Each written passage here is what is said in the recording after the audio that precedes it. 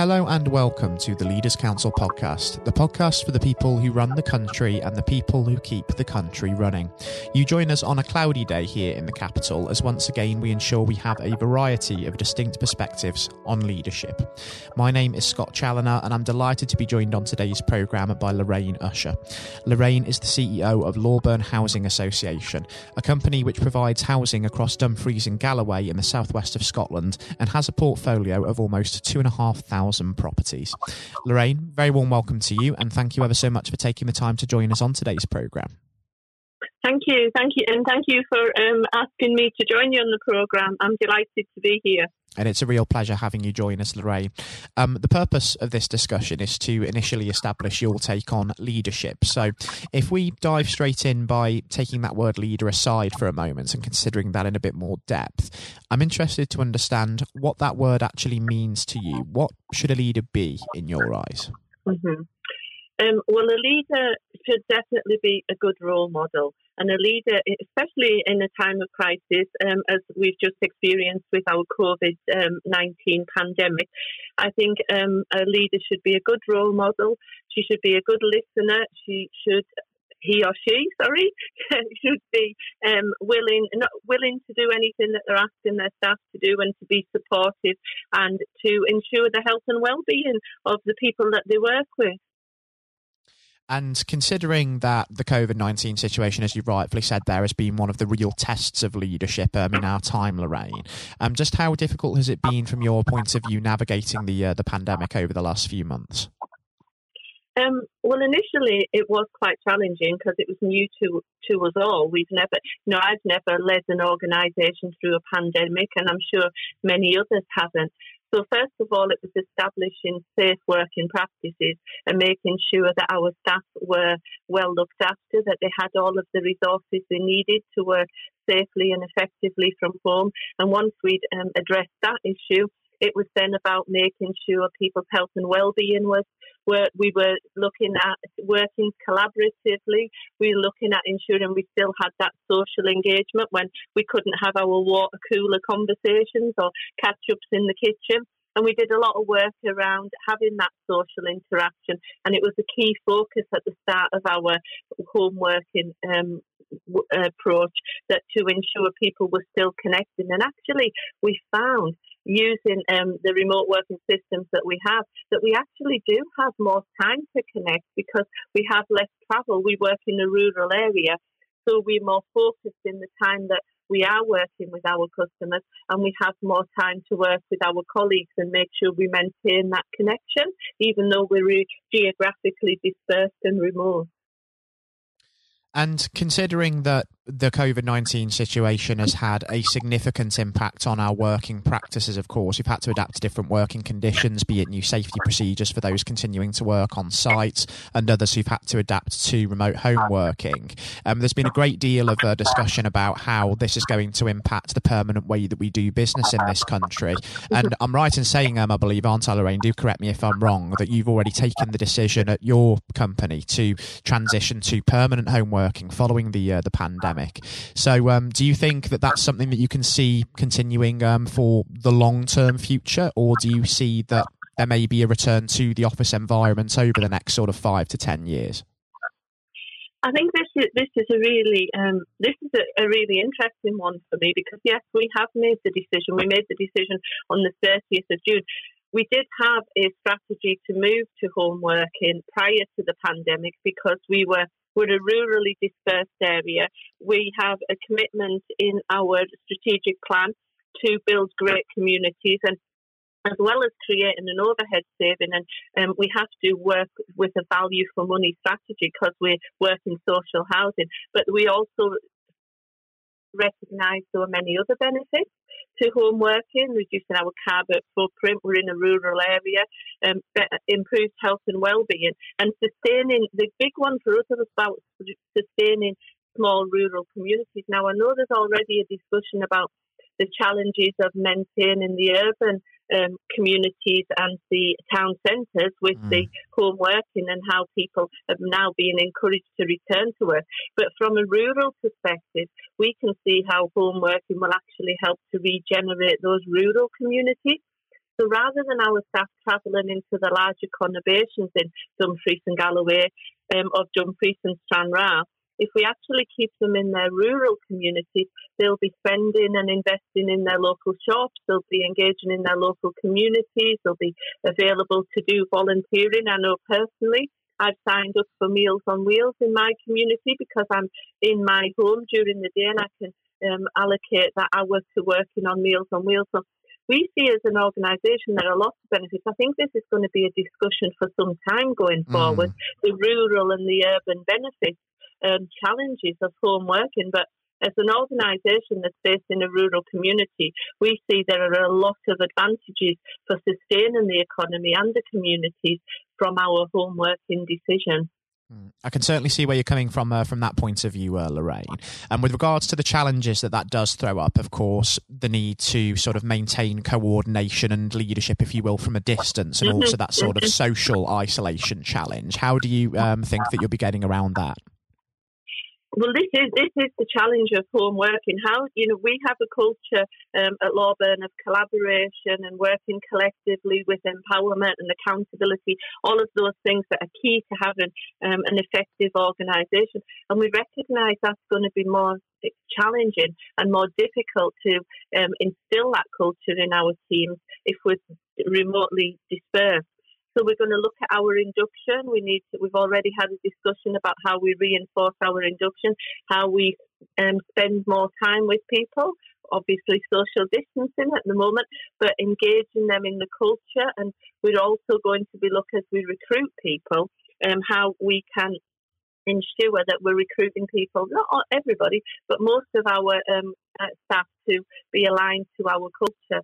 And we recognise through home working as well in a rural area that we sometimes struggle to attract people because it's quite a distance to travel. So we're quite keen by home working that we open up at least a national talent pool, if not a global talent pool, to bring some real talented individuals to our organisation.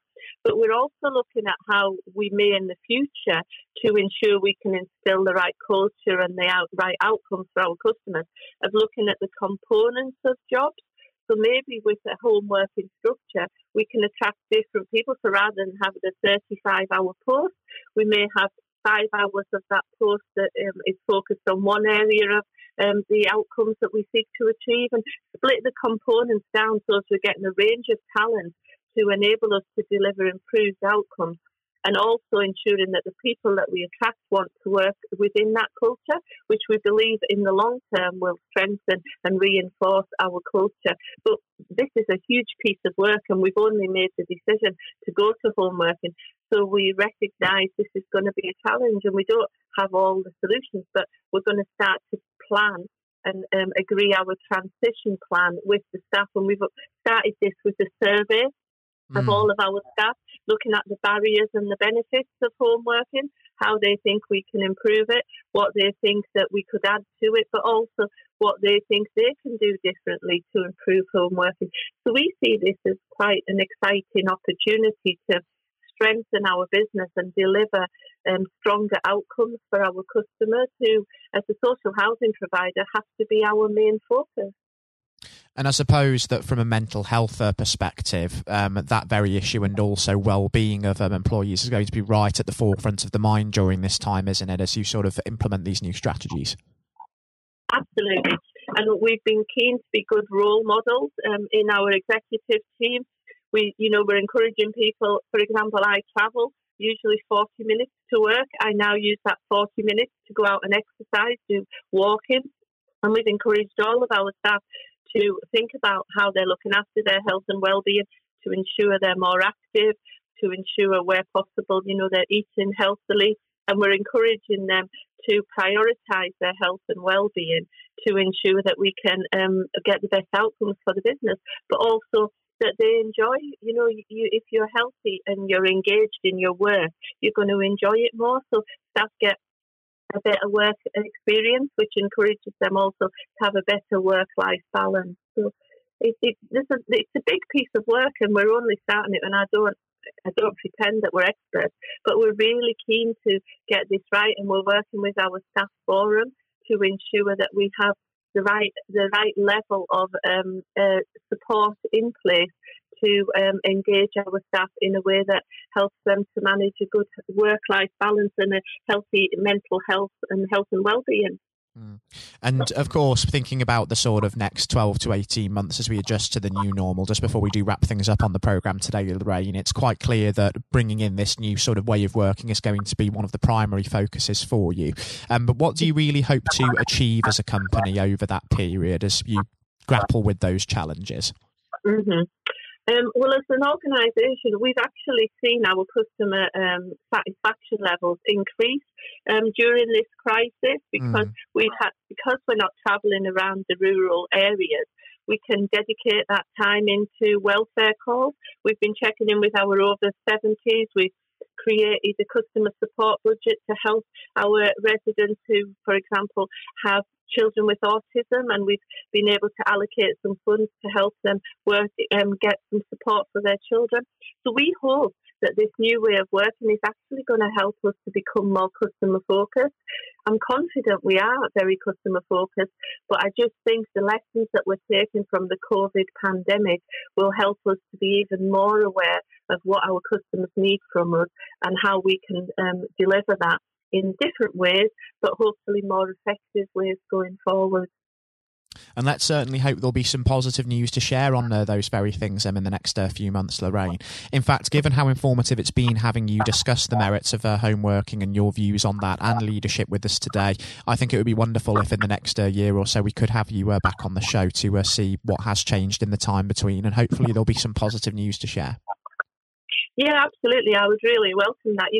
We've got to get people back to work and we've got to get these ideas rolled out. So we'd be really happy to share our learning with others. So we'd welcome that opportunity. Thank you. It would be wonderful for myself as well, Lorraine, because it's been a real pleasure having you join us on the programme.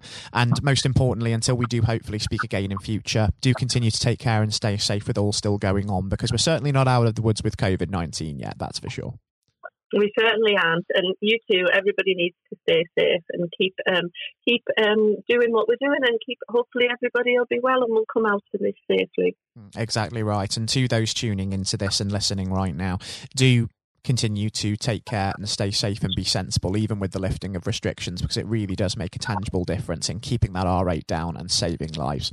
I was speaking today to Lorraine Usher, CEO of Loreburn Housing Association. Coming up next on the programme today, I'll be handing over to Jonathan White for his exclusive interview with England's 1966 FIFA World Cup hero, Sir Geoff Hurst. During his professional career, Sir Geoff scored over 200 league goals for the likes of West Ham United and Stoke City, but most notably, he remains the only man to this day to have scored a hat-trick in the final of a FIFA World Cup after his treble in England's 4-2 win over West Germany at the Old Wembley 54 long years ago. I hope that you enjoy listening just as much as Jonathan relished the opportunity to speak with Sir Geoff, and all of that is, of course, coming up next. We're now joined, though, by former England footballer and still the only man to score a hat-trick in a World Cup final, Sir Geoff Hurst. Thank you very much for coming on today. You're welcome. You're welcome. Good afternoon. And perhaps I should start and get it over and done with. I know you must be bored with it, and you've probably been asked 1,000 times. But when you got out for a duck playing for Essex, Geoff, what was going through your head at the time? Well, of course, that's not one of the most asked questions I get. Oh, there are one or two people who are very familiar who do Google me, realise that I did score nothing for Essex. My only game for Essex first team when we played against Lancashire in Liverpool, a place called Egbert in Liverpool, many years ago, 1962, I think that was. So I didn't. I didn't really feel it at the time. It was lucky to be playing. I guess there were one or two injuries. But the problem that I had was really messing about between the two sports. That was very detrimental to me over that period of time, being stuck between the two sports. And I think for those that don't know, there's another world that might exist where Sir Geoff Hurst was a first-class cricketer and not perhaps a footballer. But whether it's business or cricket or football, obviously the importance of leadership, it can't be understated, no matter what form that comes in. When you were at West Ham, Geoff, and when Ron Greenwood first came along, he made obviously some pretty radical changes. Was this a man that genuinely inspired confidence the first time you'd meet him? Absolutely. I mean, he was simply a fantastic coach or teacher, if you like, at football. And the quite always mentioned when we talk about Ron Greenwood, Harry Redknapp, who was played under him and has been very successful as a player and the manager over many, many, many years. He's come across many coaches, of course, and managers during his time over 50 years, I guess. He would still say that Ron Greenwood is the best coach he'd worked with. So you're very fortunate. I think you think you're lucky when you come across, if you have a great teacher at school and a great coach, as we had in Ron Greenwood, and of course a great manager in Sir Alf Ramsey. So to come across people like that, of that calibre, can have a huge influence on your career, of course, and then your life, and that's quite purely the case. Absolutely. And in those early days at West Ham, with a manager like Ron there, it's also important to have confidence with your other players, and of course they become your friends. Who did you look to at the time when to inspire confidence in yourself? Was it Peters? I think probably, I was very fortunate to play with the calibre of the players I did. Again, extremely fortunate to play with the captain of England and West Ham, and Martin Peters, who was a fantastic player. And as far as Martin's concerned, I think sometimes he didn't quite get the recognition he deserved. What a wonderful player he was. In terms of inspiring confidence, I always probably say that the biggest influence for me, I guess, would be the captain, Bob Noor. Although he was only about 8 months older than me, he graduated through the system probably 3 or 4 years earlier. He played for England in 62, 4 years before the final when I played. And so he was more, looked upon him more as a senior player, if you like, not as a guy with the same age group as me. And I looked at how he trained, how he acted, how he behaved, and how he played. And so he would say, I would also say he was a big influence on me. One thing I would say about leadership, what I do understand clearly in all walks of life, leadership is at the top, is absolutely vital for a business, a football team, in any walk of life to be successful. And it's quite evident. I was in the motor trade for a long time as well, selling car warranties to car dealerships. And you could almost tell when you walked into the business, many of the car dealerships, you could almost tell from the moment you walked in by initial reaction, people came and welcomed you, that the business was well run or conversely not well run at all. And so I understand the value and quality of leadership. And that's why I'm very fortunate to be involved in my career in those early days with two great leaders in Ron Greenwood and Alf Ramsey.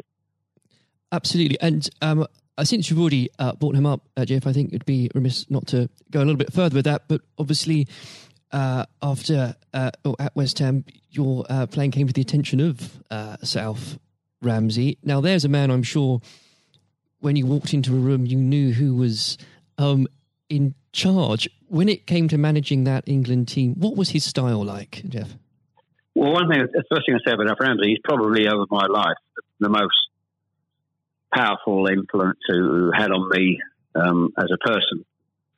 Naturally, it happens to an extent because he's got your whole career in his hand. Whether he picks you for England or he doesn't pick you, it can have a great impact on your career and, of course, your life. But in that era I was involved for 6 or 7 years, it was quite clear who was the boss. He was quite very, very strict. Probably at a time, maybe overly strict, but at a time you probably wouldn't necessarily get away with it in today's football because it's changed dramatically in how you deal with players then and players now. But he was the most powerful man I came across, and very few people. And he was quite ruthless in getting people out who didn't want to be part of a group, part of a team. It is important that if you've got a group of people, and that's in any walk of life, they're all singing off the same hymn sheet, and you don't have anybody that's griping or moaning about the system. And if you've got people like that in your organisation, one thing I have learned, and I've taken it on in my life, my family, you've got somebody in the group that doesn't want to be part of it, you get them out. And Alf, I think, was quite ruthless with that in his staff. And I think that's one of the most serious things I think I've learnt over a long period of time. And is there, do you think, a specific moment, I'm sure there's probably dozens, but is there a specific moment, if you could perhaps pick right now, that did show those qualities in Sir Alf so sharply? Yes, I think for me, certainly, I think there are instances of players who you thought would be in the team or certainly in the squad, and surprising they were not. There was no necessary reason for it, but looking back, I do think perhaps they were people that Alf didn't think wanted to be part of the group. So that's for me. In terms of my personal view, I think that it looked prior to the World Cup that I was going to be playing in it. Only a few games before I was playing, and I played with Jimmy Greaves in a game against Yugoslavia only a couple of months before the final. And it looked at that stage as if I was going to be playing in the team.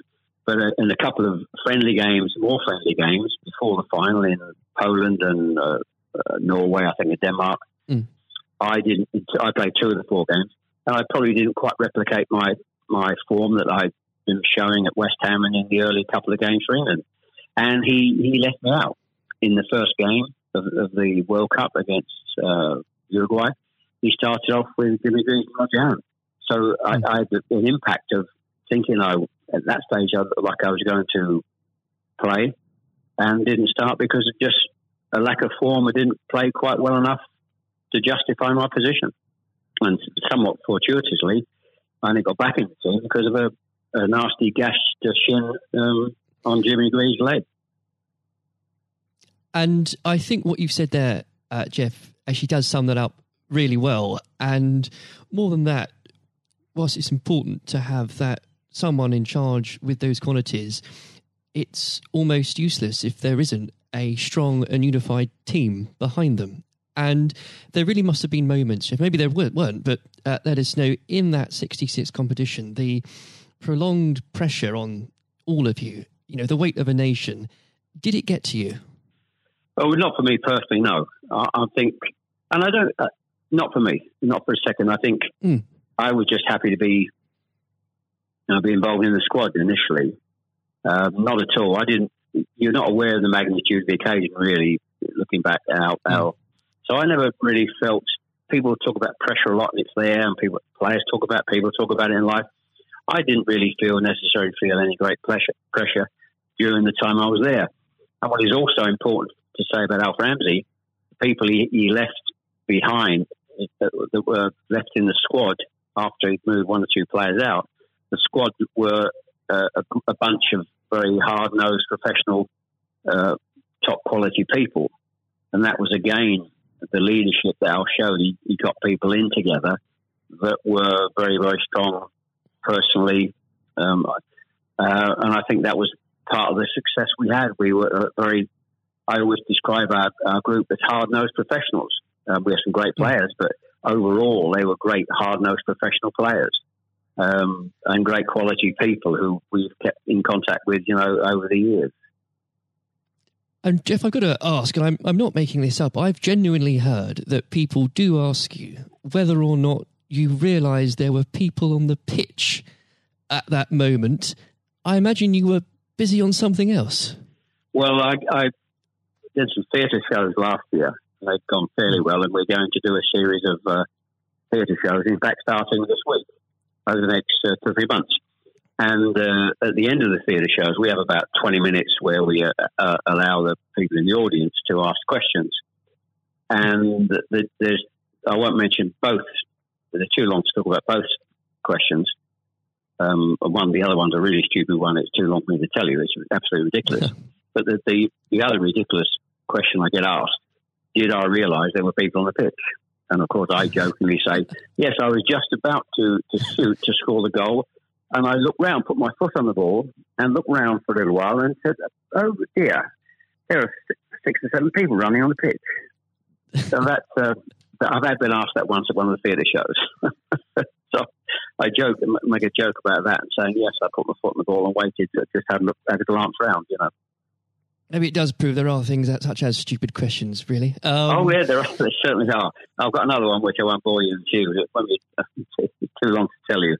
I was in a Jersey, or Channel Line, Jersey or Guernsey, 2 or 3 years ago, and most stupid, irrelevant questions, absolutely nothing to do with football whatsoever, which was absolutely, but I can use that now because it is quite funny.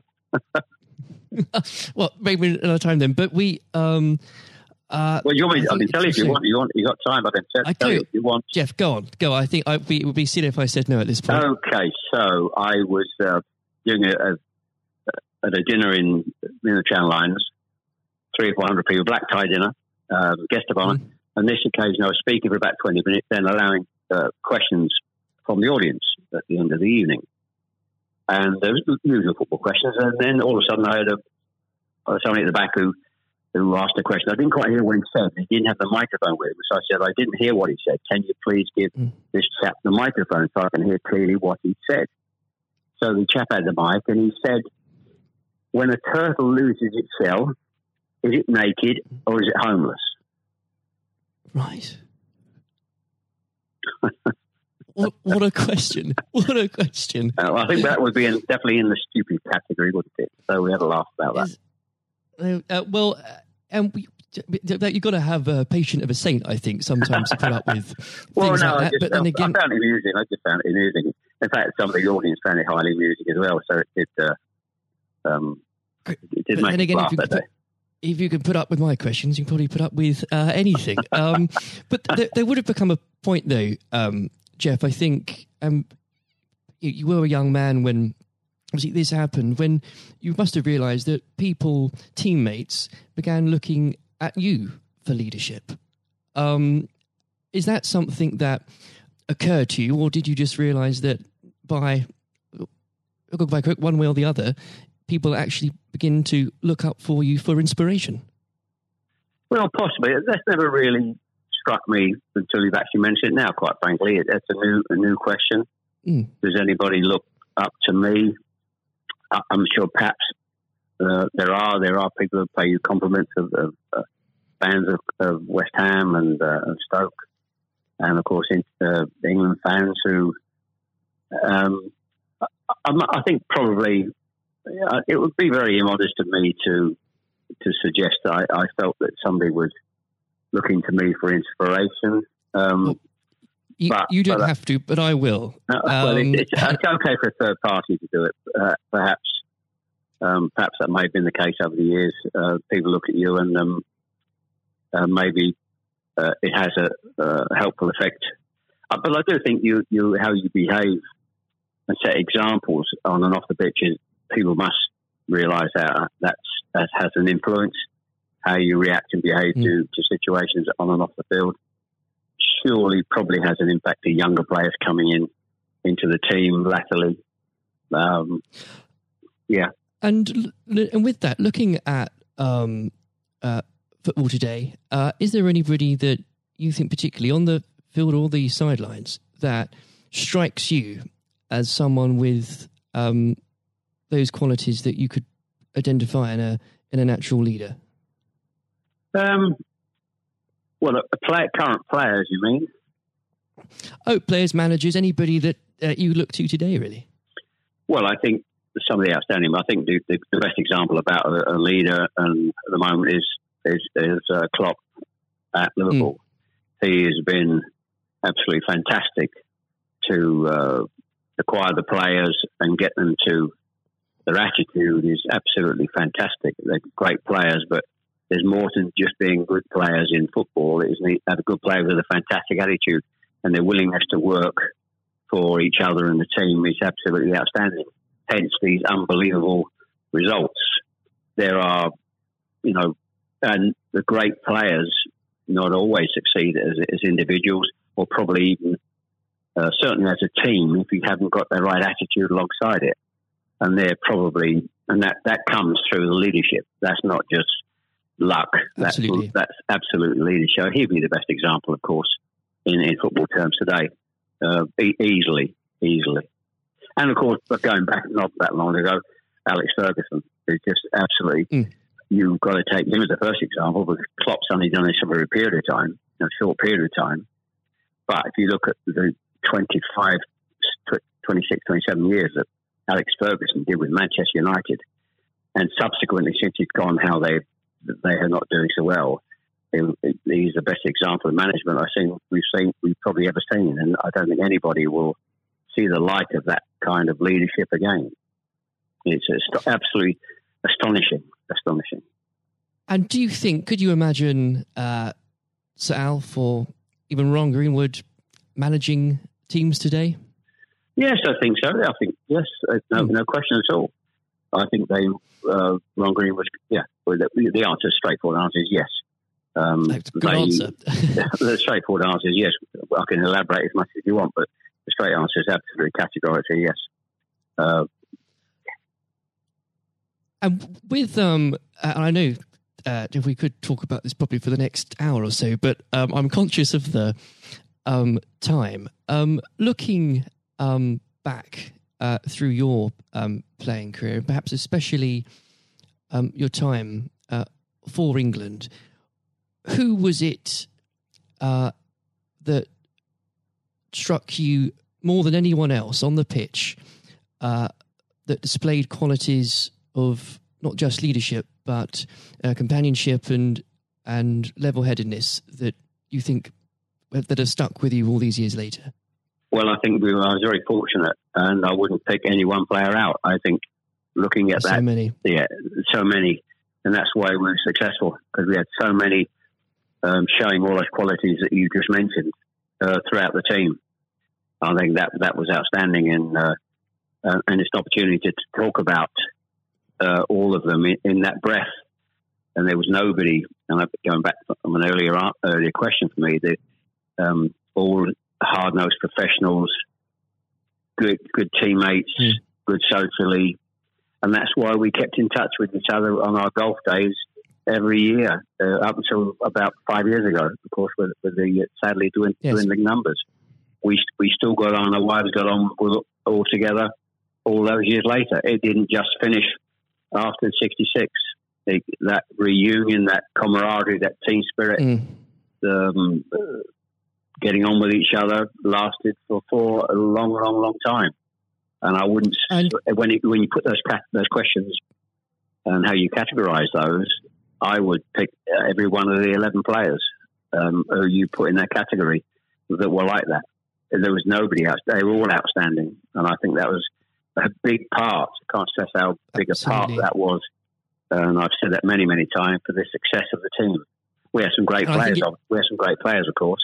But without the attitude alongside that, going back to an earlier question, we wouldn't have been as ultimately as successful. Exactly. Without that, the whole will never be greater than the sum of its parts. But with it, yes, the word is team. The word is team. Absolutely. And I always use the word team when I talk. Sometimes together, everyone achieves more, and that's the same in any walk of life. That's fundamental. And lastly, Jeff, looking if you were to give advice, and whether this is in sport or business or indeed any other walk of life, what would you identify, if you can, as the key tenet that you can't go without in terms of leading a team, no matter what that team is?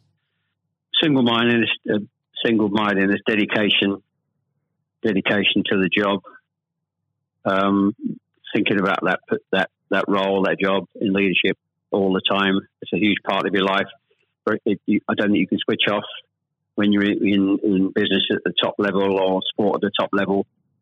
You may, have a couple of weeks holiday, but I'm even sure if these top managers and leaders in all walks of life are away on holiday on a beach somewhere warm, I'm sure they will not switch off for 2 weeks and completely not think about their role as the boss of an organisation. And I think you're completely focused. You're always thinking about things, thinking about improvements, and it's just dedication and tuning your life to being successful.